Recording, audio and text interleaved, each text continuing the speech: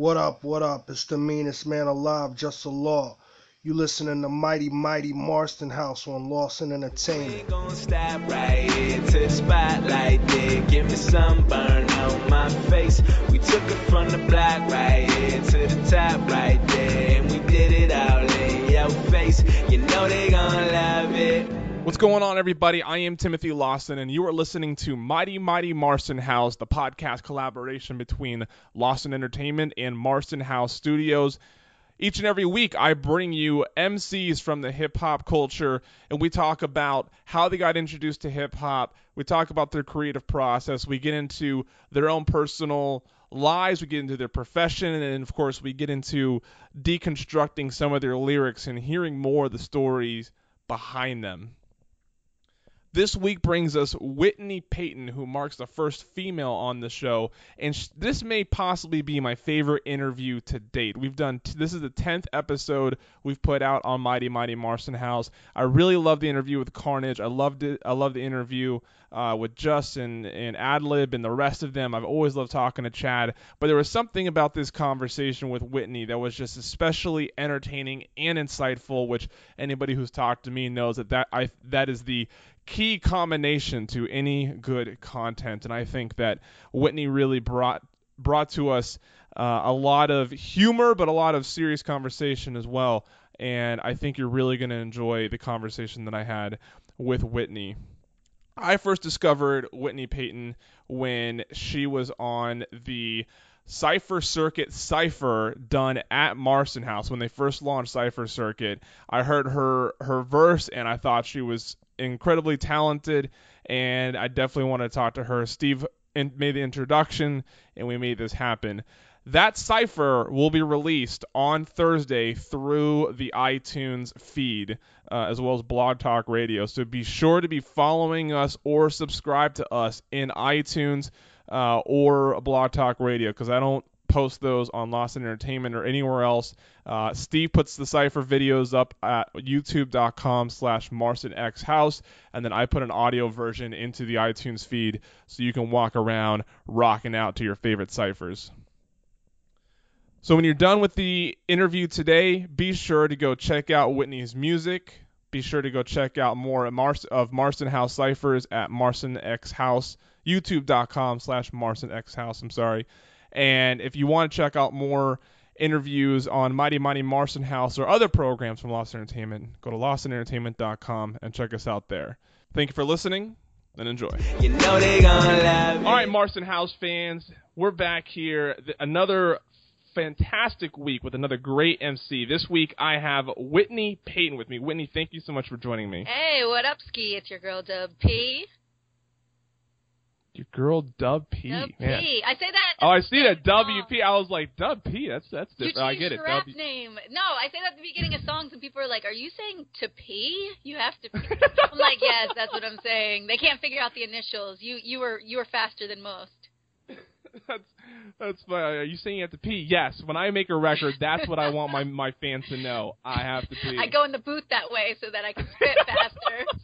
That's how I can't record. spit unless I have to pee. Like if I need to hydrate just that way, that's the case. Otherwise, I can't rap. Exactly. So now you know the secret. I gotta have a gallon of water before a show, before I go in the booth. You know, once Steve and Ethan hear this interview, though, there's going to be a gallon of water waiting for you every time you walk into Marston House. Good. Some recording studios, they don't even give you water. I don't think, every artist should be treated like they should be fed grapes and fanned and stuff while recording, but sometimes I'm like, damn, I wish there was some water in this studio, man. Wouldn't it be great? You're just laying back on the microphone, getting fed grapes as you're rapping. That'd be awesome. You'd have nothing to rap about. There'd be no struggle. You would just... You're like, okay, I don't have... You're like, this is hip-hop, clearly. This is the lifestyle. Exactly. Whitney, let's talk about your introduction to hip-hop. Let's go back to the first time you heard a rap song, or maybe you saw some b-boys on the corner, whatever it may have been. What was your introduction to the culture? Yeah, man, I'm not going to lie. I'm from the suburbs. I went to a pretty suburban school. There wasn't much diversity in my school. I was really into poetry first and spoken word, and it became a while before I realized I really wanted to rap, because I was doing this slam poetry and I wasn't surrounded by rappers, like people who are right in the city or right in the hood. They get to see people rapping all the time, and I totally wish that I had that. I was in school, I was really good at English, I was like so into the poetry, and just everything was a cappella. And then once I started more going into the city and seeing people rapping, I was like, yes, this is what I've been trying to do. Really, I've just been doing the spoken word because I didn't really know kind of any different, and I didn't see people freestyling. I didn't see people, rapping all the time. So it was really cool. It was like a transition, but it takes a while to go from doing a cappella and spoken word to then rapping on a beat, because that's way different. Now you're riding a beat. You're not just doing whatever you want, putting as many syllables wherever, because you kind of have to ride a rhythm more so than when you do it just as spoken word. Yeah, so when then did you actually transform from going from what you would consider slam poetry to what was easily recognizable as rap? Sometime between like middle school and high school. I mean, I didn't actually rap onto a beat until like after high school, but it was between then that I decided like, oh, I don't want to just do the poetry. I want to actually do rap music. And of course it wasn't like very welcome, because I told you I didn't go to a diverse school. Maybe if I was right in the city and I was rapping, they'd be like, all right, like, she's from around here, but I was rapping, there's no one to rap with. There was no one to rap with. So if I'm rapping at the lunch table, it's not like I'm ciphering with someone. It's like, that's it. People are giving me looks like, okay, like. That could lead into some schizophrenia if you're trying to like have a cipher all by yourself. Right. And that's what it was. I felt like, and my friends, some of them thought it was cool because it was so different, because there wasn't anyone who really rapped, at my school. So they'd be like, oh yeah, I rap and stuff, and I would do it. But yeah, there wasn't anyone to rap with. So I felt like it was hard. I had to make myself better, because I feel like when you're surrounded by people all the time, they're challenging you, and it's like you always got to step it up, and you got to come up with new rhymes and like stuff that's better than them. But when you have no one rapping with you, it's kind of like you just got to like challenge yourself, and you watch what's on TV. And that's really what I was doing. I knew about the mainstream stuff before the underground stuff. Like, so I was seeing like TLC and Missy Elliott and all that. So I was watching them, and I was trying to like, imitate them. Yeah, I mean, so we're going to get into this a little bit more, but we'll talk about the influential side of it. Before I want to talk to you about sort of how your gender has played into how you're perceived and how you're compared to in the culture. But let's talk about the beginning of the story on influences. Were you mainly influenced by female rappers, or did you have a diverse set of influences? I mean, I don't know. It might sound cliche that I was really into Eminem, but Eminem was one of the biggest artists I was really into. So it wasn't all just females, but females make you feel like you can do it more, because you're like, oh, here's some really well-respected females in the game. And like Eve was really popping at the time, and Eve is from Philadelphia. You know what I'm saying? Yeah. So you have not only girls in the industry, but girls representing, a city close to where you're from, because I'm from right, in the outskirts, and Will Smith, right from Philly. So you see these people, and you're like, okay, like they're from around my area. Pink actually is from right in my area, So I know she's not a rapper, but that's still an influence as far as she's a white girl that made it, and her first album was really hip hop. Yeah, it was. It was totally hip hop. It was so different, and there was a lot of people for it and against it. But her first album was like very urban, So I was like, okay, this girl, she's making it. So when did you finally find yourself in a community of hip-hop? You said when you were growing up, your school, there wasn't a lot of diversity. People were like, okay, that's cool. When did Whitney Payton finally find herself in a community of artists and other hip-hop heads? Well, I started getting together like a press kit as I started wanting to do rap more and more. I went to, and the press kit consists of nothing when you're first starting, basically. So a press kit of like a couple songs I recorded.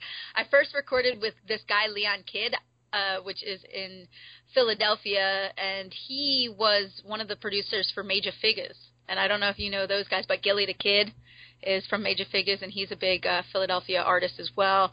And he was like the first producer that would even record me. Like I went to several recording studios, and they were like, "Get out of here!" Like serious, like that's not even a joke. Maybe nowadays because of the Iggy Azaleas and stuff like that, it's taken a little more seriously. But even at that time, there wasn't a Nicki Minaj and stuff. And I'm not old either. This wasn't that long ago, but it was still before like Nicki was a big thing. It was before even Kesha, who's not even hip hop, but she does more like, you know, the sing talk stuff, before she was even a big thing. So like I would go to studios and they were all like, no. And then this guy, Leon Kidd, and his producer name is Peanut, he worked with Major Figures, and he gave me a shot, and he was like, okay, yeah, you can record. And I was paying money to record, so I don't know why these studios were turning me down, but he was like, yeah, you can record in my studio, you can, you know, rap on my beats, and that's cool. And he was one of the first that actually recorded me. So then I took a couple songs I recorded with him, and I like knocked on all these venue doors. I swear to God, like literally, like I went to the venue and I was like, who's the promoter here? Who's the owner? You know, blah, blah, blah. And I would hand them my CD in person and be like, please let me play a show. Like any show that's like already scheduled, let me open for it. Let me do 5 minutes. Let me do one song, you know. And Crocodile Rock in Allentown, Pennsylvania, was one of the first places that let me perform, and they were like, all right, you can perform right when doors open, like one song right when doors open. So like I did so much of that where I would just go in and like plead with bookers and stuff to give me a shot and hand in my CD of something I just recorded, you know what I mean, and then be like, just please give me 5 minutes. And I think they really appreciated the hunger. I wasn't just hitting them up in an email like, yo, let me perform. I was like driving to these places, and some of them were pretty far, and just like asking them if I could get on the show. So I think they took me a little more seriously when I was up in their face. You know what I mean? Yeah. Crocodile Rock. Yeah, man. I don't even know if that still exists. That's a hell of a name for a venue. Oh, you never heard of that one? That's in the Lehigh Valley, Pennsylvania. It was between Philly and Lehigh Valley that I was performing, because where I am, like right in the suburbs here, there's not really any venues. So I was going into Philly. I played World Cafe Live a couple times. I played Crocodile Rock, which you know is in Allentown, a couple times, and that like really started building me up. Wonderful. Yeah. So let's talk about your creative process then. Like when you go in to make a song, is it beat first then lyrics first then beat? How does your creative process go when you're writing music? Dude, I used to do it lyrics first because I was so, you know, remember I told you I did the spoken word and a cappella, so I was so used to writing the lyrics before I even heard any beat ever. So I used to go into the studio and be like, yo, check it, like this is what I wrote, and then I'd have producers trying to make beats around what I wrote and stuff, but I just find it a little easier of a process and faster of a process. And I'm not trying to say you should cut down your creative process, but I just find it works better for me now if I choose the beat first, because it's just so crazy writing something not to the beat and then having them write around it doesn't always work out, because I wasn't even using a metronome, you know what I'm saying? So I was just like writing some acapella stuff, and they're like, okay, now you're just like, this is like an abstract kind of thing. You're not even like flowing on an exact tempo. So I kind of learned how to listen to beats, and I would feel what I think that beat is about. Like you can obviously tell when you hear an instrumental if it's something that gets you hype, if it's something that's depressing, if it's something like the Better beat. Like I don't know if you heard my newest single, Better, is kind of like a really deep and depressing song, and so as soon as I heard that instrumental, I knew that I had to write something on there that was fitting for it. So now I kind of I listen to the instrumentals first 90% of the time. I have heard the song Better. I like the song Better. Thank you. It is actually the featured track on today's show. At the end of our interview, we'll be premiering that for our listeners who are maybe less familiar with you, get an opportunity to hear what your music is like. And I actually have a few questions regarding that song later on in the interview. Okay, cool. Yeah. So I do want to talk about your latest your latest EP, Fear of Falling. Mm-hmm. There's a track on there called Every Day. Like I'm an EMT, because when my numbers are low, nobody's bumping me. It's hard to look at my art and realize it's a company. It sucks for me. Deconstruct that a little bit for the listeners who maybe don't understand what it's like to have to be both an artist and an entrepreneur in order to succeed at this level. Yeah, I mean, sometimes I luck out, like with songs like Better, that I actually put my heart into it, and it has been well received, and it is one of the bigger songs, but that doesn't always work out. Sometimes the songs that you didn't take as much time doing, and they're just the more fun songs, and they're just as equally as important, because you got to make fun songs too, but sometimes like you take so much time into one song, and it's not even the fan favorite on the CD, you know what I mean? Like, they like Right. the song that's just like the stupid let's party kind of track, and it's like you gotta at the same time, it's hard as a writer, because while you're writing, you're trying to write for yourself, but then you're like, oh, are people going to like this, or are they going to like this? And then you're like, stop thinking like that. You like try to tell yourself to be like, who cares if they like it? You like it, you know?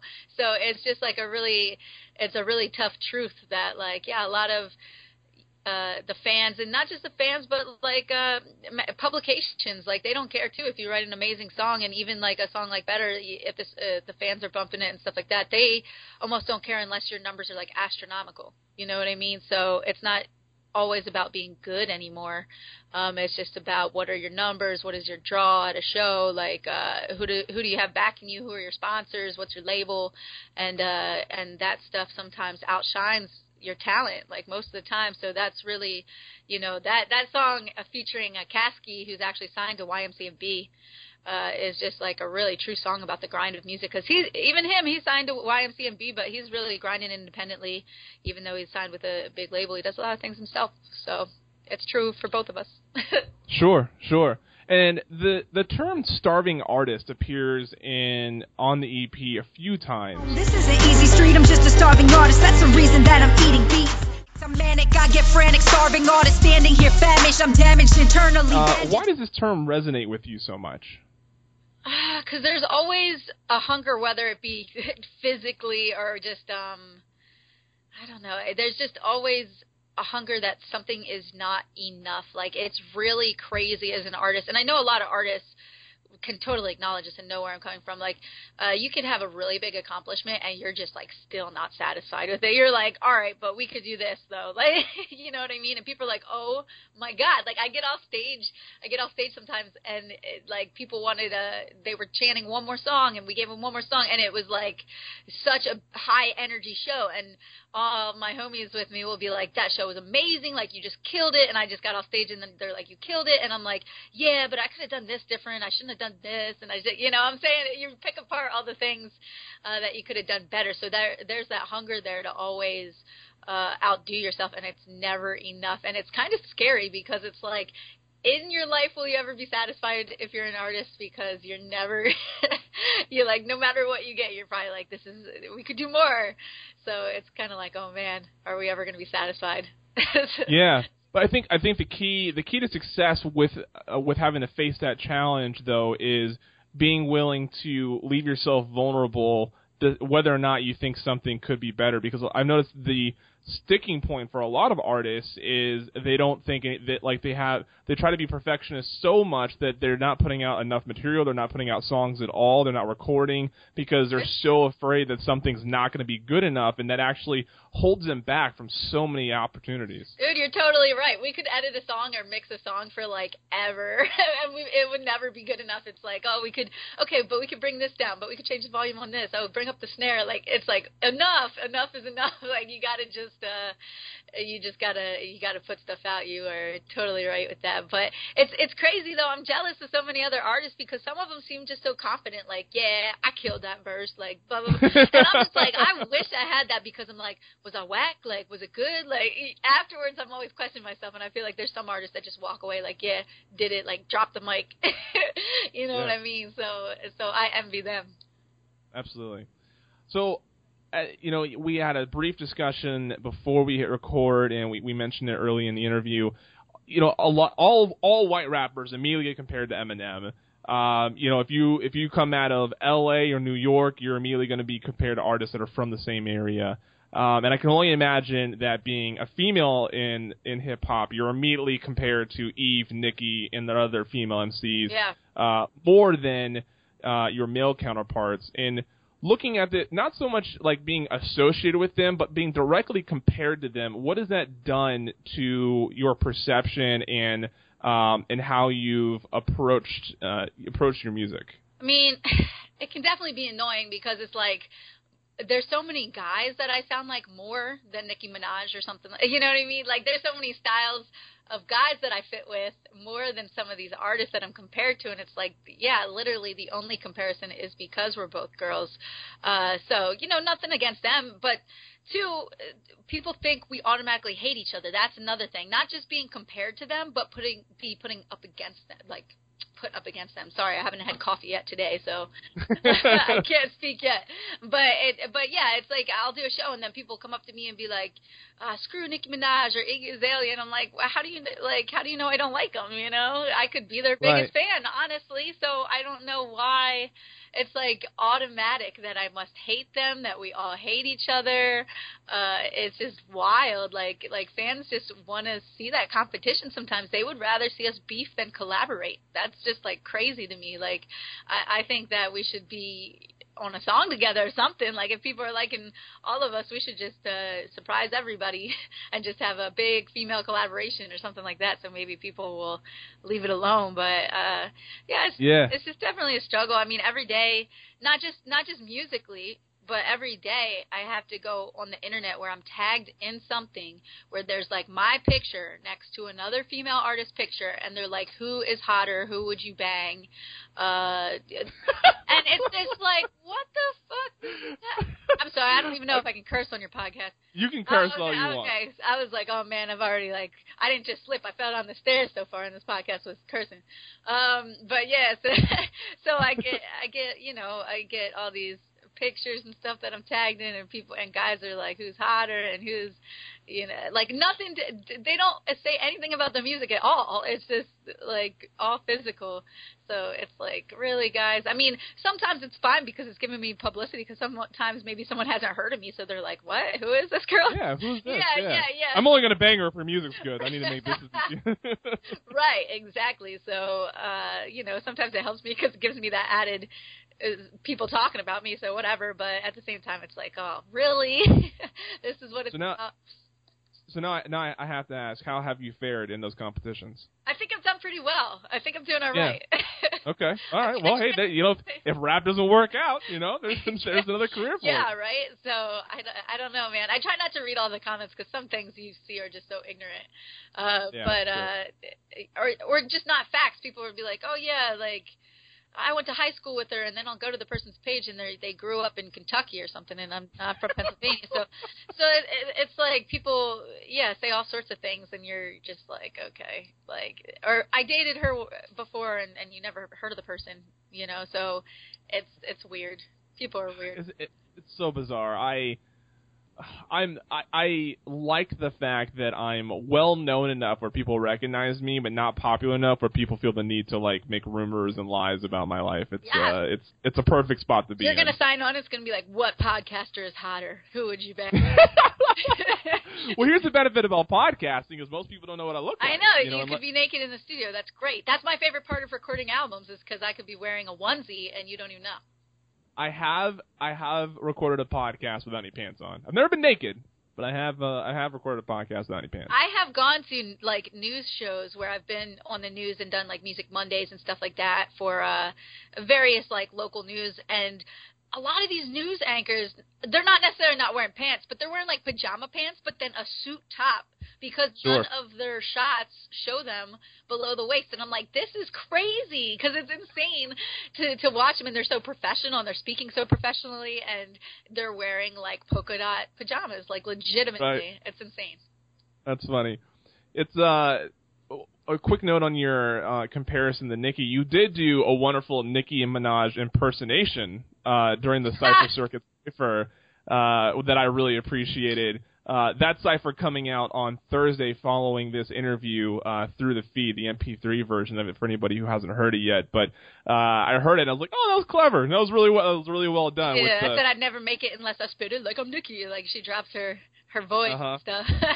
So kind of, you know, and it's not even a diss at her, but it's just kind of funny because, yeah, she, like, does those switch-ups in her voice, which is cool, but I was like, well, you know, will I be put on if I switch up my voice, too?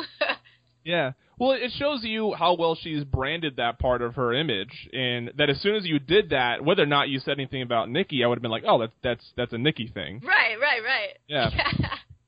So last question before we move on to Better and talking about storytelling in hip-hop.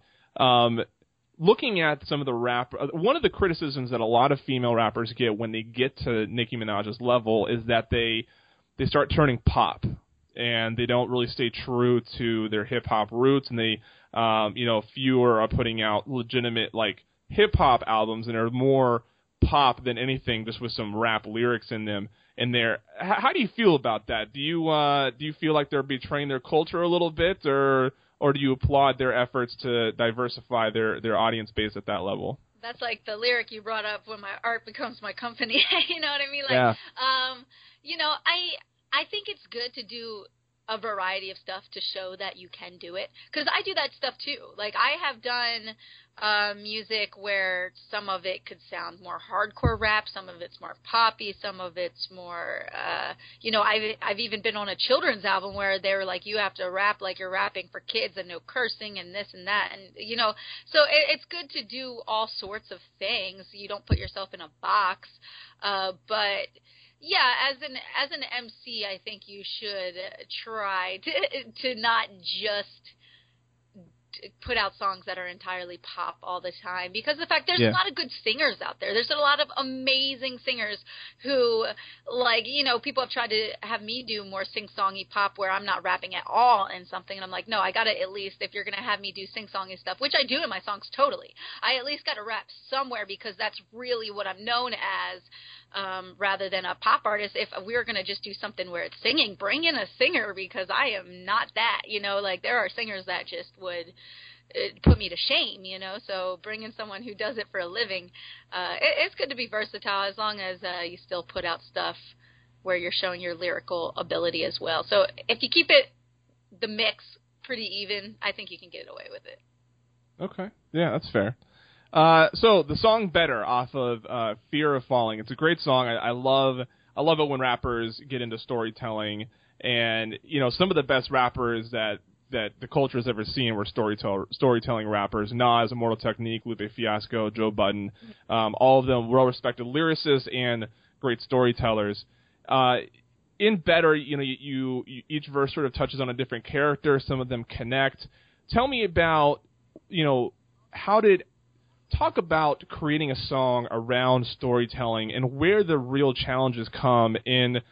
You have to be able to paint a scene in roughly 16 bars per verse, but yet, it has to be elaborate enough to where I know what you're talking about, but short enough to fit into the song. Talk about the challenges that go behind that. Yeah, that's totally true. And you know what? With a lot of my story writing songs, I found that they just flow. They just come out. You know what I mean? Those are the easiest songs for me to write. And actually my favorite to write. Like, some songs you want to show your lyrical ability and you're just trying to be like, how many syllables can I rhyme? Like, is this a good punchline or whatever? With the storytelling things, like, that really goes out the window. Like, I'm not thinking about, okay, like, is this vocabulary word sufficient enough?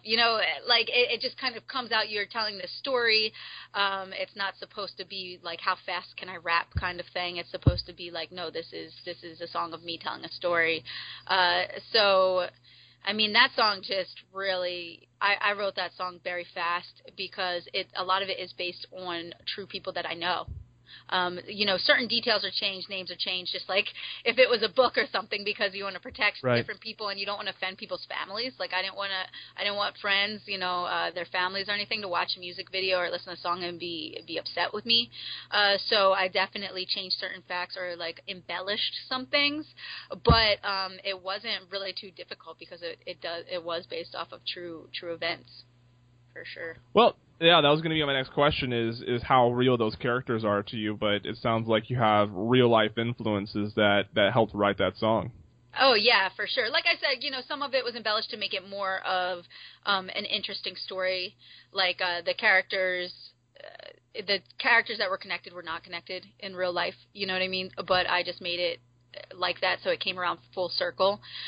So yeah, and I'm sure a lot of people can relate. It's really, really insane because I actually do that song live, and I really was reluctant to do it live because my live show is very hype and it's very up tempo and everyone's jumping around, and it's like, for me to put that song in there, I knew it was going to bring the mood like way down, and then I'd have to bring it back up. So it was like, that was really a risk. But every time I do that song, I have not done it one time where there hasn't been people crying in the audience. And that just gets you emotional while you're performing. Powerful. Yeah, and while you're performing it just makes you upset because you're like, oh man, like I'm making people cry. But it's in a good way, because I was like, after the first time I was like, I don't know if I want to do this again. I'm making people cry. But afterwards they were like, thank you so much for doing that song, you know? So at least it wasn't like they weren't upset that I did it. They were, you know, grateful about it. So it's really crazy. I've never done that before. Like, in all my years performing, I've never performed really a ballad live, and let alone a ballad that is making people really emotional. And it's just like one of the craziest things. Like, I would think that if no one is moving or making any noise during one of your songs, you're thinking, oh, I'm bombing this performance.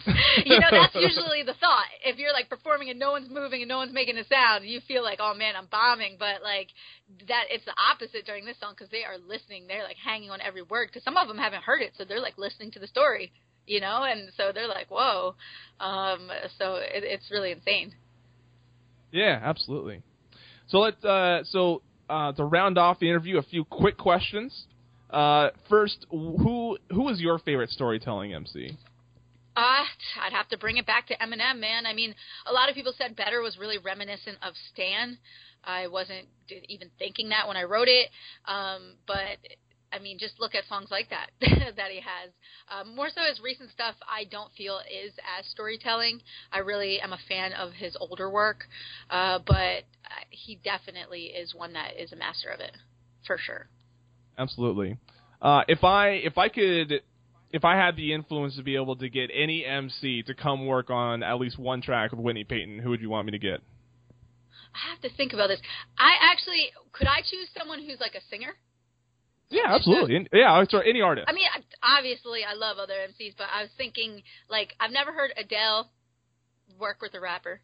Oh, yeah. I like that idea. I've never heard a rapper on any of her tracks, you know what I'm saying? So, like, I think she's, like, an amazing singer, undeniably. So I think it would be really cool to do a track with Adele if I had the choice. Also, have you ever heard of the group Die Antwoord? I have not. You got to look these guys up. They're from overseas. It's like, the one guy is a rapper. His name's Ninja, and then there's this like little blonde girl. I forget her name. She like has a really super high pitched voice in all the tracks, and they're just so off the wall. And their music videos are so off the wall. I think it would be crazy to collaborate with them, because I want to go overseas. That's the dream, dude. I want to go. I don't want to just be national. I want to be international. Yeah. Well, then the next question is, where do you want to perform that you haven't yet? Well, let's see. I performed. I have performed all over America. I've performed in Canada. I really think Japan would be pretty dope, because I feel like they would think I'm like a little anime character over there. They're like a short girl with pink hair. Like, this is crazy. So I just think, because they love the Gwen Stefani's. They love the. They like all the white girls, man. they like that over there. So. I think it would be fun to get involved with their culture. And also, I mean, anywhere in the UK, I think Australia would be cool. I just want to, I want to explore. I know the music scene in a lot of different countries is really, really good, man. In America, we're tough. We're tough over here. We're like not impressed by anything. We are not impressed. You know, I don't want to digress too much, but on that point, something that I've tried to put into a lot of conversations I have regarding sports and other places where there's people playing at such a high level in America, Americans have really stopped appreciating the privilege it is to see people perform at this level. Whether it's musicians or athletes or whatever. I mean, you can go to a game and you know, I had season tickets to the Wizards this year, and I just heard people just constantly criticizing players that were playing in the top 0.5% of the entire world almost, but yet we're so immune to being able to witness this that we forget how amazing it is to actually be able to be an observer. We're just so miserable. We like to complain, you know what I mean? Like when artists go to other countries, they don't see them a lot, you know? They might not see the certain artist in Australia all the time, so it's a big deal. So they're really appreciative, like. But in this day and age, even with all the technology and stuff, we have everything at our fingertips. We have things so fast. Everything's a quick fix. It's like we get anything we want. So we are just like not impressed. Our attention span is zero, man. Like I work hard. I mean, luckily my live show, I really have people's attention, but it's working my ass off every night to make sure that it's a good show. And even sometimes I got to be like, put your phone down, watch me in person. You know, don't just watch me through a lens real quick, like, because everyone has their phone out, and I appreciate it because they're putting me on social networking, but I'm like, just wait, watch this song just through your own eyes. Yeah, that's actually one of the reasons why I don't go to concerts anymore, is because you don't even get to watch the show. You just see a big ocean of phones just covering the whole audience, and it's not even enjoyable anymore. Yeah, it's like you paid to come to this concert. You could have just watched me on YouTube or something. True. Like, this is crazy. Yeah. Last question, producer. Who would you love to get into the studio producing for you? I have a lot of awesome producers now that I currently work with, but I mean, if I had like a dream producer who I haven't worked with yet, exactly. Let me see. I think Timbaland would be really awesome. Nice. I mean, that's a cliche answer. Is Dre a cliche answer? Let's see. But they're cliche answers for a reason. Yeah, right? no, it's totally true. It's totally true. I don't know what Timbaland's doing currently. I mean, I'm not good at keeping up with celebrities that well, but I think he would be a really cool producer to hit the studio with. Absolutely. Also, Macklemore, his producer, doesn't he have like that dude Ryan Lewis? Yeah. Like yeah. You don't hear really anyone else working with that guy, do you? Besides Macklemore? Not really, because they're signed as a. They're like I'm a sure, pair, yeah. Yeah, exactly. Like if you ever see all the attributions are Macklemore and Ryan Lewis. Unless it's Macklemore working with someone else and Ryan Lewis didn't produce anything, then it's just Macklemore. Otherwise, everything they do, it's as a pair. Yeah. Like I think that would be cool to do something with him, man. I would love that. Macklemore, Ryan Lewis, and Whitney Peyton. I'd pay to see that. He's cool, dude. I'm sure he gets the Eminem comparisons all the time too. I mean, I've only seen 5 or 6 interviews, and it gets brought up in almost every one of them. Oh man, he must be like so sick of that. And other than, I mean, when people are interviewing him on the same love track about gay rights and stuff, then that gets left out. But when we're talking about like his artistry and stuff like that, that gets brought up. So he either has to talk about Eminem or gay rights. It's like for an extent of his career, yeah, that's where a lot of comparisons were, or a lot of interest was. Okay. Yeah, Whitney, it was a pleasure talking to you. I really enjoyed. You have a lot of energy. You're really conversational, and that always makes for a great interview. Cool, that's what's up, man. Yeah, I mean, trying to ask people questions, they're just like, yeah, no, yes. Oh, it's the worst. It's the worst. It's like, what? It's like, give me something here. You're supposed to be an artist. You're supposed to be good with words. You're a rapper. Come on. Yeah, there's been times I've done interviews where halfway through it and be like, look, if you don't give me more, I can't release this interview. Like, there's nothing to put out there. Oh, man. Some people, though, that's how they are. They're not necessarily public speakers. You get them on a track, they can rap all day, and then you ask them questions, and they don't have a beat or something, and they're just like, oh, I can't do this. So the featured track on today's show is Better. We've heard a little bit about it, but you want to lead us into this? Yeah, man. I mean, Better is the single off of my newest EP, Fear of Falling, which is a 5-track EP that I put out for free in March. So if you're not feeling it, I'll give you a free full refund. Go to WhitneyPayton.com. That's where all my music is, whether you want physical copies or you want digital downloads. And I really appreciate you guys featuring this on the show. It's a really important track to me. A lot of people can relate to it, so I hope you guys feel it. Absolutely. And, of course, we are following you on Twitter at Whitney Payton. I'm Timothy Lawson on behalf of Steve, Ethan, and the rest of us in Marston House. We'll see you next week. Pete?